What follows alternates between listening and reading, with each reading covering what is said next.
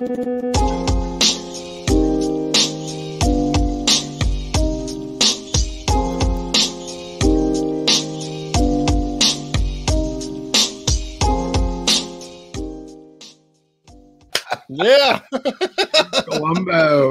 Columbo. Very good, Eric. Very good. Oh God, he's a classic. Nothing like the original Art Detective, right? Right. Yeah. Okay, so today we've got quite a story going for us. You're going to tell us about Don Hrycyk. Hrycyk. Don Hrycyk. Yeah. Yeah, he's kind of looks like Richard Widmark from, I don't know if you remember the actor Richard Widmark. He's a dead ringer for him. The guy started out like in the, let's say, early 80s, LAPD. I think he was raised in Long Beach, but he ends up in the 77th Division, the precinct downtown. And back in those days, oh, there he is. Yeah. It kind of looks like, I wish we had a picture of Richard Widmark because he looks just like him. But he ends up in the 77th Division, where there is 1,000 murders a year, which is about 3 or 4 times more than we have today, even though everything's going kablooey here. So he goes to work, and literally he has to see like 3 to 6 dead bodies a week, and just on the job. And it's, yeah, no, I mean, it was crazy. It was really weird. Like, I never really thought of it that way. But he has to process all these murders, and at 1,000 a year, 50 weeks. I mean, do the math of what that's not all in his division, obviously, but that was one of the heavier crime divisions in LA. So he says, I got to get out of here. I got to transfer out. I got to do something. He's got like what I assume would be like PTSD today, as a detective dealing with all this crime. And I think it was around 1986. There's a crime out in Van Nuys, a murder that appears to be a robbery in a 2-story condo in Van Nuys. And it is a wreck of an apartment. The place is completely disheveled.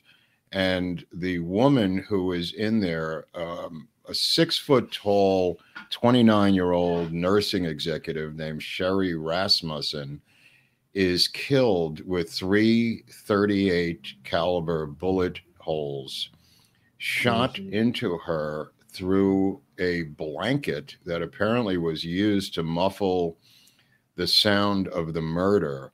And the place is wrecked. Detectives show up, and apparently there had been another burglary by 2 short Latino guys earlier in the week, and they assume it's the same 2 Latino guys, even though nothing's really stolen, Eric, except her BMW, which is in the garage. So the BMW is stolen, and she's married to an engineer named John Rutan.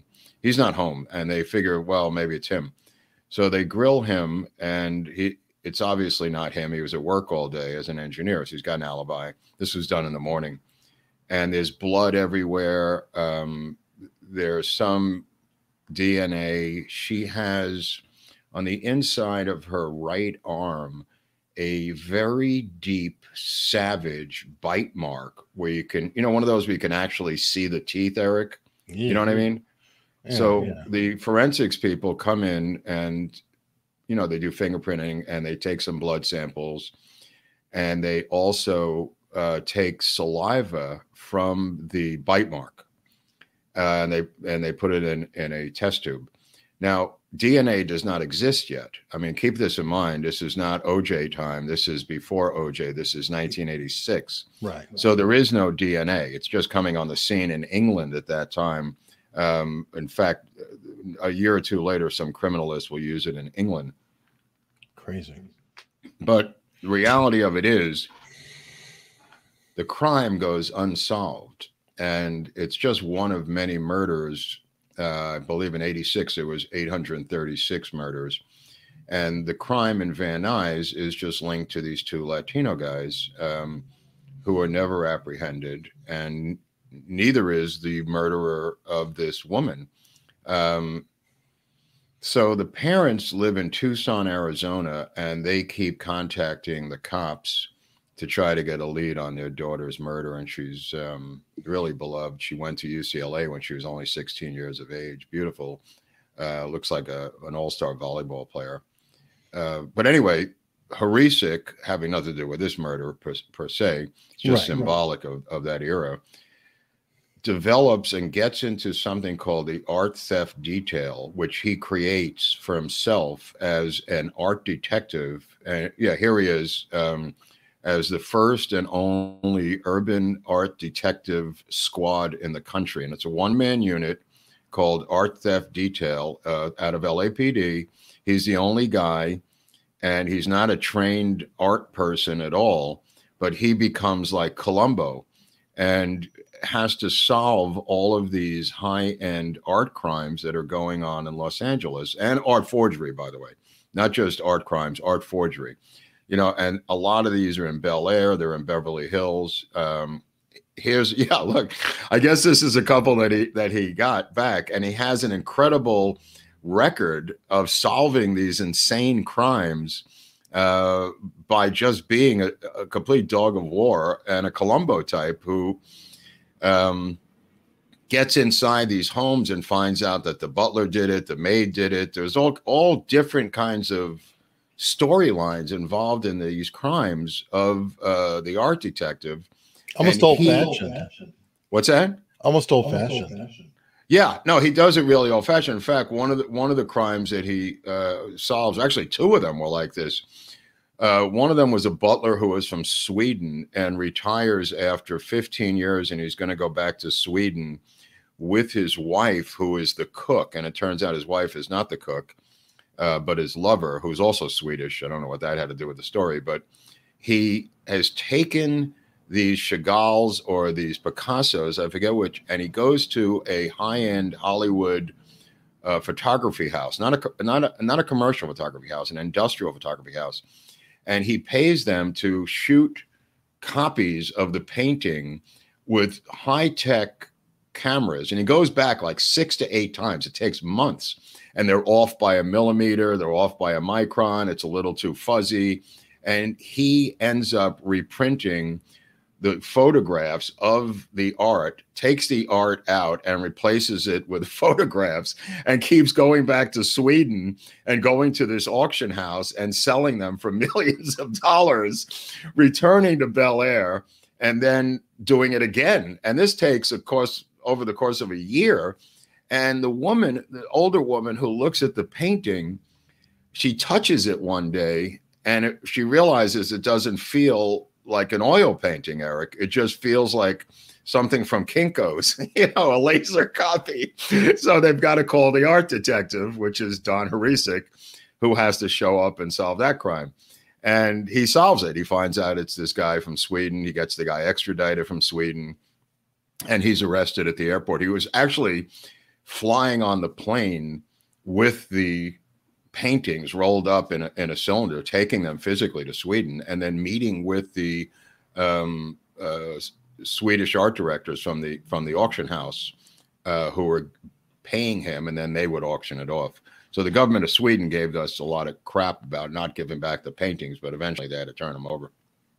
Wow, it sounds completely crazy. I'm going to pull this out for a second and mute you. I'm echoing through your mic, so let me mute and unmute. See if that takes care of it. Okay. I think when I was looking around for you, I found some other interesting cases. What was it? This one here. Oh yeah, that's the first Superman action comic, and there's also number 37 in Detective Comics. This is actually, I used to collect Superman comics. Yeah, this is this was owned by Nicolas Cage in a Beverly Hills, and Nicolas Cage had a collection. Obviously, he had some connection to Batman or Superman or some movie. Sure, but he had a collection of these early editions that were worth, some of them were $300,000. And what he had was they were mounted in boxes with glass on the wall in his studio, and they had like a lock on them, a key lock. and they were all around the walls of his studio. And one of them was the Detective Comics #1, and I think Detective Comics number 37 or 27, which was the first Batman Detective Comics. But anyway, these are worth a fortune. And he has a New Year's Eve party where there's 300 people of various walks of life, because it's Hollywood. And the next morning, when the dust settles, he realizes that the cases have been emptied of all these different individual comics, and has to call the art detective, Don Hrycyk, who has to. So funny. It's so Columbo, and so Hrycyk has to go up to Nicolas Cage's house and find all 300 of these people and interview all these weirdos who were at his party, which is really insane.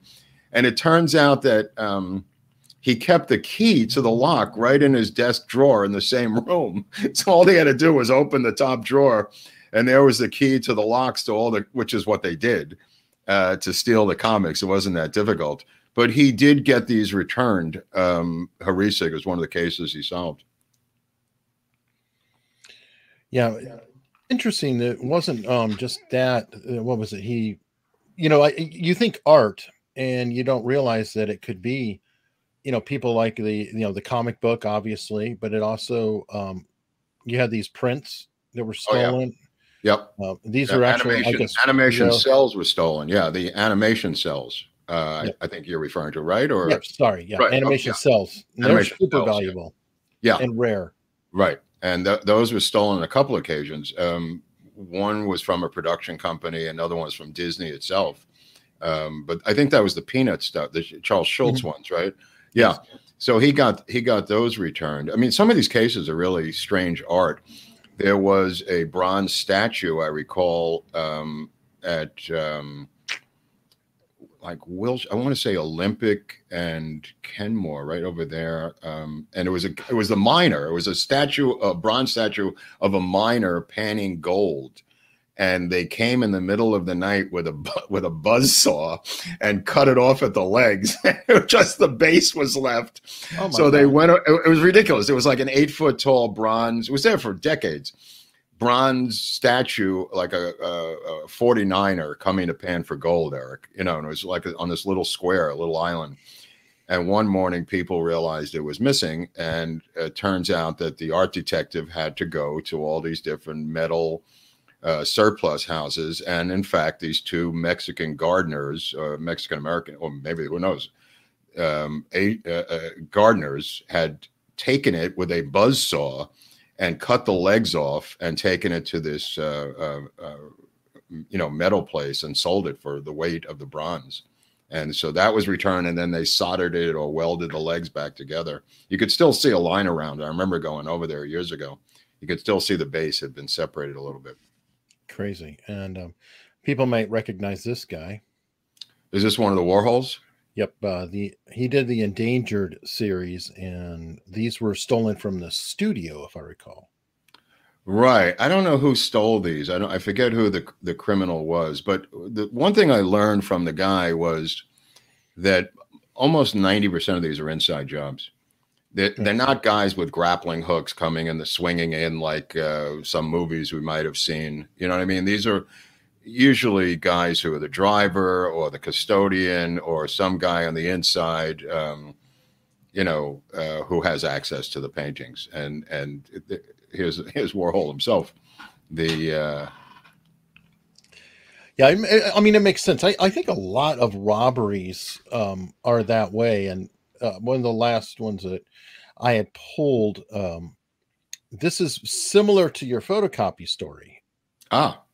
She was literally a professor, or she worked at UCLA and had those like repaired and redone and essentially made forgeries. So put the forgery back and the real one out. That's a common move. I learned that's a very common move because it buys you time, Eric, to sell it, move it out, do whatever you got to do instead of leaving an empty frame there, which I think they would come after you pretty quickly. So, yeah, especially with the advent of Kinkos and laser copiers in the 90s, I think it takes off in terms of laser copies more than anything else. And I But had was one that, more. where is that? From the museum at UCLA? That was, Yeah, yeah. And what's funny is well, back to our guy who stole the peanut cells. Apparently, he's got a survival skill going for himself now. Is that the same guy? Yeah, I'm pretty sure Right. this is Oh from yeah, yeah. that. That's the guy. That's the guy. Right. I Right. think that's him. What a weirdo. Yeah. Not too hard to pick this guy out of a lineup. Wow. So, one method of survival is to steal some peanut cells, right? Right. I Oh, think he worked there. I think he was a custodian or a handyman or something. well, crazy. So you got assigned the story about Don, and Yeah. Well, met I with don't him know. and I everything? assigned it, but I fleshed it out and assigned myself to it actually, Oh, okay. and interviewed the guy on the phone. He was quite reluctant to do it. He didn't want to get involved with the press. He was very reluctant. So it made me even more pushy. Like this guy was used to operating on his own. Like he didn't want anyone in his house or in his wheelhouse or in his office. He did not want to be involved with me. I'll tell you that much. But I kind of wormed my way into his world, and he was like a cop's cop, like a real. You know how cops are? They're just really quiet. They're not, not one of these bold, loud cops, but a real cop, a real detective. He had made detective. He'd been on the force, I want to say 35 years by that time, Wow. Eric. He had been the art cop, the only one in the country, for about 15 years when I interviewed him. I think it was in 2009. And he finally agreed to let me interview him, and I had to go downtown because you always have to go downtown. No matter what you do in this city, you got to go downtown. So I went to the Parker Center, which is, he's on the floor with the detectives, so he showed me the photos of the Hat Squad guys in the 30s. I mean, he gave me, a lot of information. He kind of loosened up after a while, and we became friendly together. And he started to tell me the crazy cases that he had been involved in, counterfeiting and not treasury counterfeiting, but counterfeiting of art and pants and outfits and Pants. Just like Gucci pants and just weird. Oh, wow. You know what I mean? Anything that was designer, anything, like you had to get on the case, watches, jewelry, things like that. But he was a good guy, and he was looking to retire is where I'm going with this thing. When I come in 2009, he's got 35 years on the force, you know what I mean? And he's looking for an exit strategy. So he's starting to train someone to replace him. And he's training a protege. What else can I tell you? And I think I have a clip of her. I don't know if the protege was a very, very strange woman, Eric. Let me just explain the protege, because I didn't know she was going to be there when I went to interview him. And I'm interviewing the two of them in interrogation room number 1, which is off of the detective's room, which is huge. But on the side are these interrogation rooms. So they're very claustrophobic because it's got a big green table, but it's a tiny little room, and you got to sit on one side and they sit on the other side. And I guess, maybe we've seen these in videos before. I don't know if there's ever been a video of anything in an interrogation room before, but I was interviewing him, and he says, this is the woman who's going to replace me. So every time I ask him a question, the woman butts in, and she looks like and sounds like and acts like, and I don't even know what's going on, but she, in all due respect, she seemed like a bipolar crazy person. And that was my first impression. And I said to her, because she wouldn't shut up, I said to her, do you know anything about art? So she says, I swear to God, she said, I know it hangs on the wall. And I said, that's a weird answer. And then she said that she was taking art classes to learn how to paint. And I thought, why would you learn how to paint? Like Hrycyk had told me that he had taken art history classes at UCLA to learn art history, to learn about the difference between a Picasso and a Chagall. But she was learning brush strokes and how to paint. And she said, with all the actual quote, she said, hold on. She said, after seeing all the phony art, she told me, she said, I can do that. And I thought, what a weird thing to say to a reporter. And I thought to myself, is this woman like in training to become an art fraud painter? Like to, go into the learn by doing. Yeah. And I just filed it away in the back of my mind, Eric, that was the weirdest thing I heard from an art detective is I'm going to learn, I thought how to become an art fraud painter, and learn the brush strokes. It didn't make any sense, but I didn't have time for that at that time. So she kept telling me she's got a daughter. She's doing this. She went to Europe. She said she went to Florence numerous times. And I went, how the hell do you go to? I mean, I've been to Florence once or twice. You know what I mean? Mm-hmm. But when you're working 9 to 5 as a detective, which is what she was, she had 20 years in, this woman at that time. How do you go to Florence multiple times? She said she loved art. She went to Europe when she was 18. I said, okay, I could buy that. But then she said she kept going to Florence. And I thought, oh, that's weird. And I filed that away. You know what I mean? It just triggered some bullshit meter in my head that this chick is yanking my, chain here about something. I really couldn't figure it out. But I remember one thing, and I put this in the article. She looked like Tyne Daly of Cagney and Lacey. I don't know if people remember Tyne Daly, but this woman looked like Tyne Daly from Cagney and Lacey. And I thought, what an odd-looking woman to be an art detective. Tyne Daly on a bender. I mean, what's this all about? Well, it's relating to his wife. Okay. Okay. Did you know her? Not really. I mean, I knew that he got married years ago. Uh-huh. Did you ever meet her? God, I don't know. Do you know who she was or anything? Well, let me think. God, it's been a long time ago. I mean, are you guys, is this something, I mean, you said I was going to interview somebody about art and how you guys are... Here's I mean... Stephanie, here's the situation. It's basically, we knew that this, when we saw this in this chrono, that maybe, there was some relationship there. That's what the chrono seemed to indicate, and we didn't want to come up to you at your desk and ask those kinds of questions or do anything. You know how up there people can see what's going on if you go into an interview room or people are in there getting supplies. Okay. I mean, some of Sherri's friends said that you and her were having a problem because of the John situation. Well, number one, I don't know who her friends are. Because again, I don't recall if he did tell me where he met her.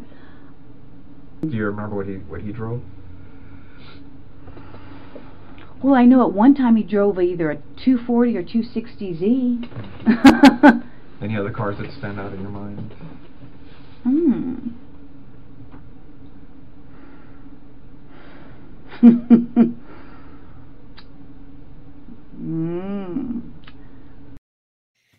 Wow. Wow. Well, that's her. This is a photo I took of her that day in 2009 when I was up in that room, in the interrogation room number 1. Hrycyk's on her left, her right, my left. And she was the same way that in that video as she was with me. It was unbelievable. Of course, I had no idea what she was involved in prior to this. I didn't even know who she was at this moment. But this is literally days before she's arrested by LAPD.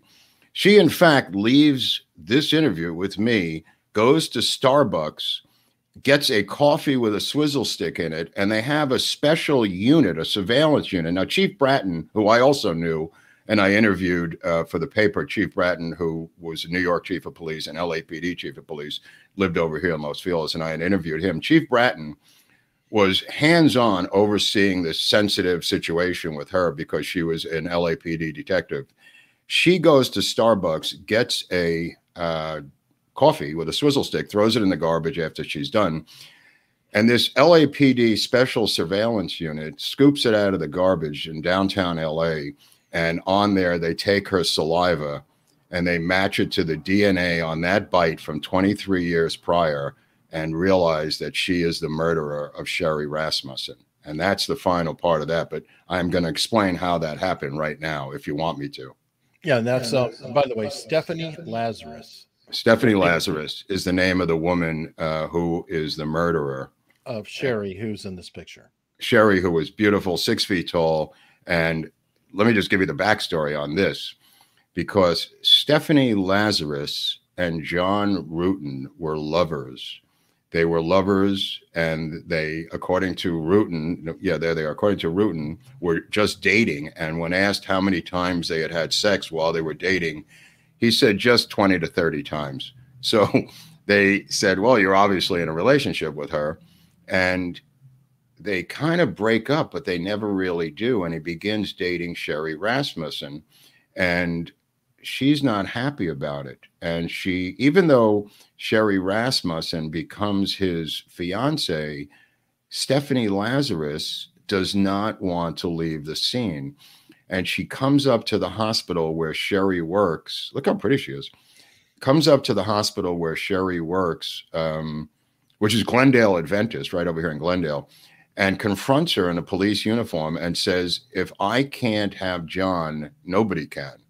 And gets into a fight with her at the hospital, and people notice this. And even as her fiance, John Ruetten, still continues to have sex with Stephanie Lazarus during the premarital fiance period with Sherri Rasmussen, which is, you know, keeping this thing alive. And when interviewed about it, Ruetten said he wanted to get some closure by having sex with that's what he said. He's a male. Okay. He's a male. Yeah, I know. But that's what he said. He wanted to get closure, you know.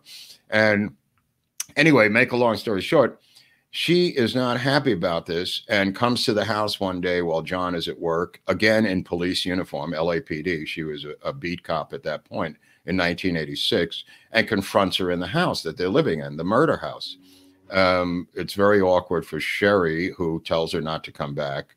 However, one particular morning on this day in 1986, which is February 24th, somebody comes into the house, and apparently what we now know is that it's Stephanie Lazarus who comes into that house, gets into a vicious fight with this super athletic, 6 foot tall Sherri Rasmussen. And the fight is a fight to the death, going down the stairs of a duplex, biting her on the arm, eventually taking this blanket, this thick quilt, and wrapping it around her .38 police revolver and shooting her 3 times in the chest with it. And she's still not dead. And she wrecks the place to make it look like a robbery. And she does that to cover her trail and steals the BMW, but she steals only one item from the entire house. And that one item, I've now learned, was the marriage license between Ruetten and Sherri Rasmussen. And that should have triggered the cops, but it didn't. The 2 cops could not believe that an LAPD officer would do this. So they went with this theory that it was these 2 Latino guys who were robbing and burglarizing the neighborhood. In fact, it looked like a burglary, but these burglars had never shot anyone, and they've never stolen a marriage license, and they never bit anyone. So when the criminalist shows up, this is, as I said, this is before DNA is even invented. The criminalist has a presence of mind to take the saliva from the bite wound and put it into a test tube. It's kept in a refrigerator for 20 years. That refrigerator is at the Parker Center with evidence in it. Unfortunately, or fortunately, it turns out that Stephanie Lazarus and her future, let me just say another detective sign the evidence out, the blood evidence of the evidence room early on. In the early 2000s, to make sure nobody's on her trail. She gets another male detective and when he's confronted about it after the investigation, he says, I don't recall signing out the evidence, even though his signature is on the evidence form. She's now married to another detective and adopts a child, 2.5 years old, and is living a normal life as a detective and about to take over the art theft detail where nobody would ever be. Yeah, here they are, the 2 of them. It's another picture from the LA Weekly that we used in the weekly with some of their work. So she wants to take over the art theft detail. Now, keep in mind, The only two divisions she's worked in 20 years in LAPD were internal affairs and homicide. Internal affairs because she would be tipped off as to any investigation into herself, and homicide because it was homicide. She takes her own gun after she murders Sherri Rasmussen, goes to the pier in Santa Monica and throws it into the ocean, then goes into Santa Monica police and says her car was broken into and her police 38 was stolen. So she has a record of her own gun, which is the murder weapon, being stolen by a car break-in, totally a lie, and she threw it into the Santa Monica Bay to destroy or get rid of the weapon. She then goes about her business, and this DNA disappears, except the detective who signed it out left one test tube, and that test tube was the bite mark saliva DNA that ended up convicting her for murder of Sherri Rasmussen. And he didn't know that that was part of the evidence, whoever signed it out. And as I said, Chief Bratton told me that he handled this entire investigation, because if they were wrong, they were going after the wrong detective of LAPD, and that would have been a complete debacle.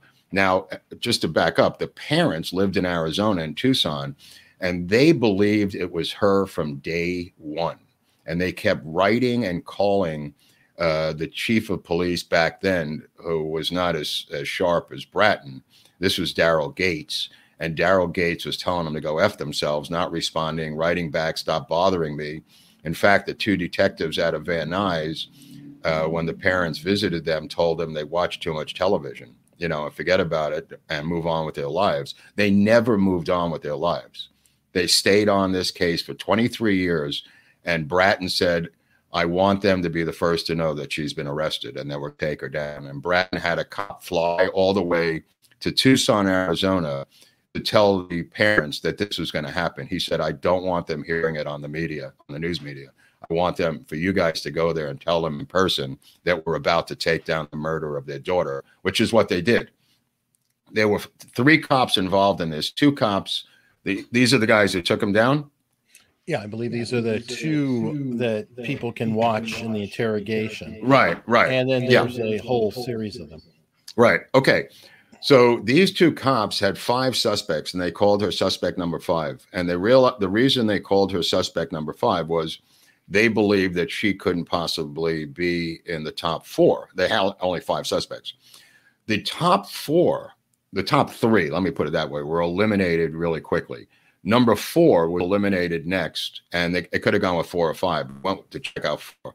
This is a cold case, and the reason they were able to do these cold case investigations in 2009 was that Chief Bratton himself, with the help of his system that he invented, was able to reduce crime so much in the city of LA that they now had the opportunity to go back and look at these cold case files. And this is what this branch was assigned to do as a cold case unit, was go back and look at these cold cases and clear them. So they get the Rasmussen case, and they begin to look at the 5 suspects. Number 5 on the list, who they called number 5 on purpose so her name would never be leaked, was Stephanie Lazarus. And once they eliminated the first 4, they said, well, look, she's number 5, but we got DNA from a guy who bit the suspect. So they go to the criminalist, and the criminalist tells them the DNA is a woman. And they went, holy shit.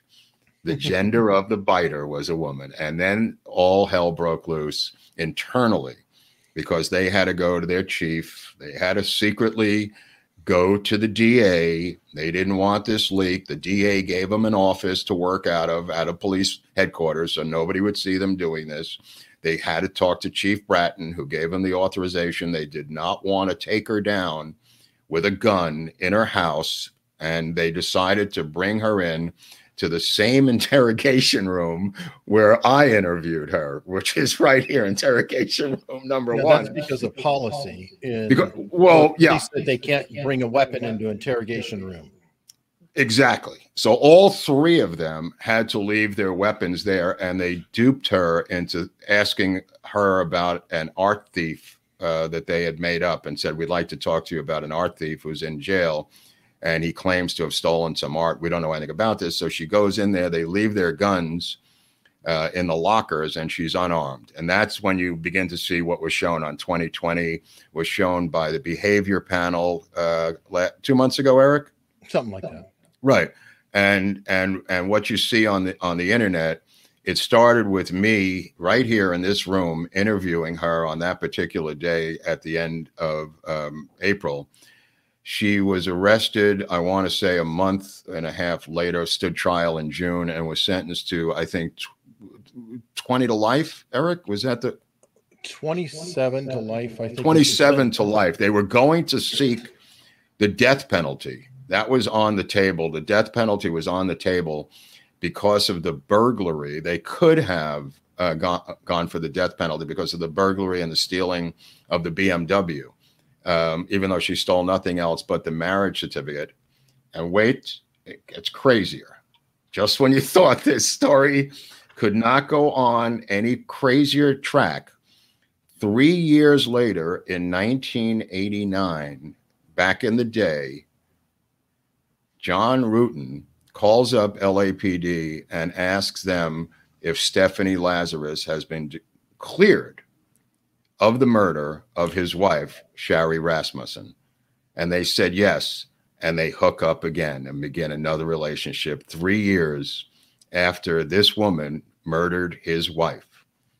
Unbeknownst to Rutan, according to everyone involved, Rutan did not know this.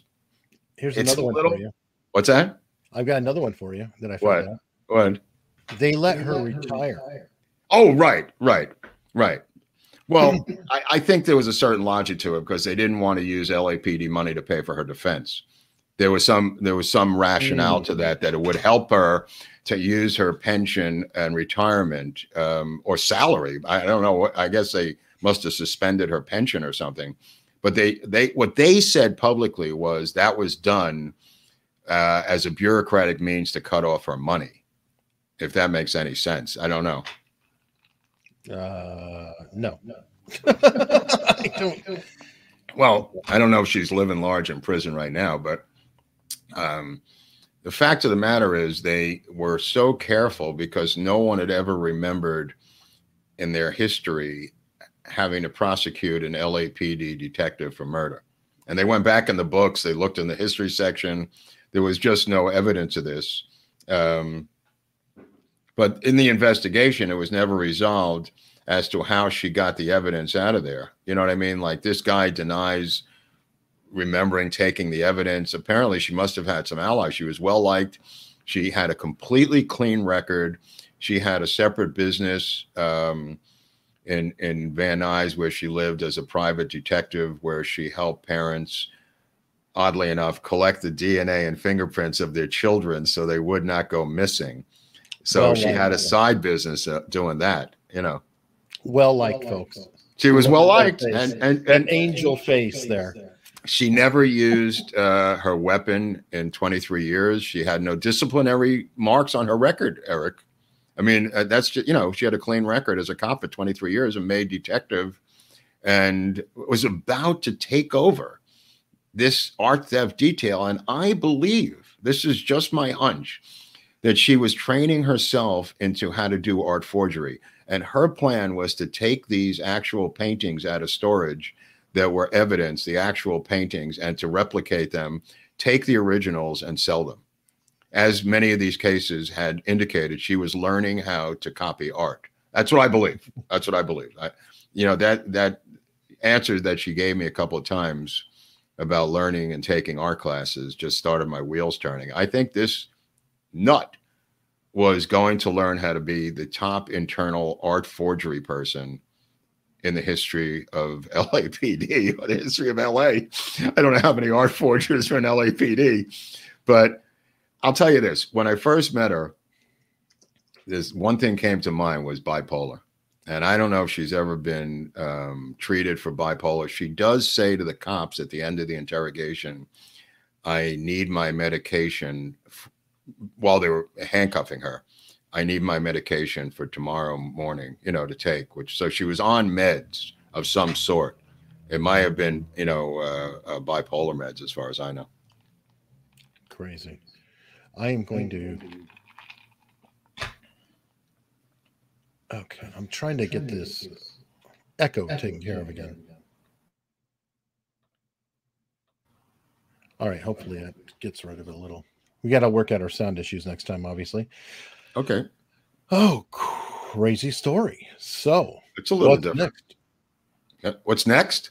What's next? Was that good enough?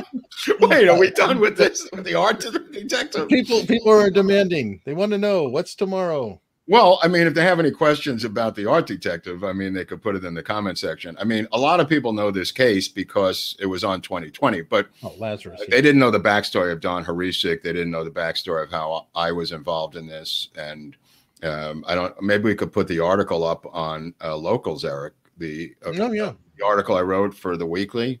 Sure. Is that possible? Yeah. Okay. Well, then they could read the article and they'll see there's quotes from her in the article that are a little crazy. In fact, I was looking at some of the old articles last night, and both the New York Times and the LA Times cite my article and me in their articles, which is kind of interesting. I didn't know that. I was looking at it last night. But are you on Locals? Is that us? Yep. We say that. Locals.com. Okay.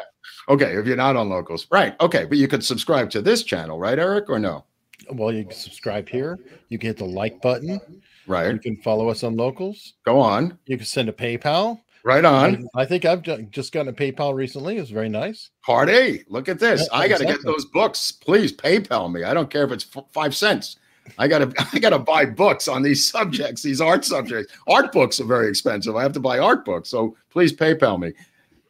Tomorrow we're gonna do a live thing or no? What are we doing tomorrow with? It's, I believe, going to be live. And it is part 8. The story is so great that it never ends. Of Alec Baldwin. Never ends.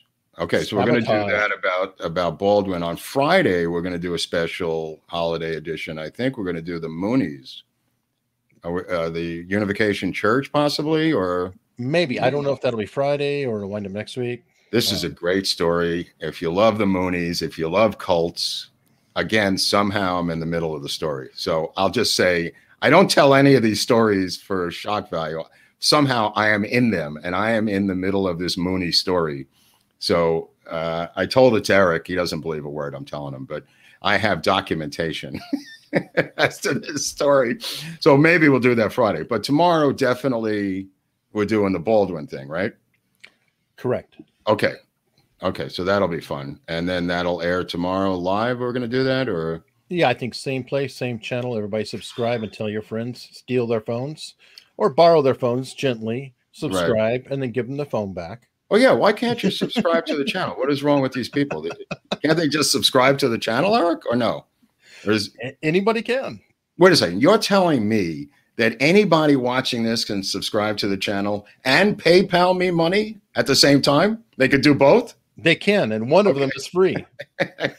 Okay, so, but you could do both. You could send book money, and you could also subscribe and join Locals for how much? How much does it cost? $5 a month. So you're saying to me, for $5 a month, you get this and extra content on Locals? Mm-hmm. That's outrageous. That really is outrageous. You know, I'd recommend it. Great, and let's look forward to seeing everybody there.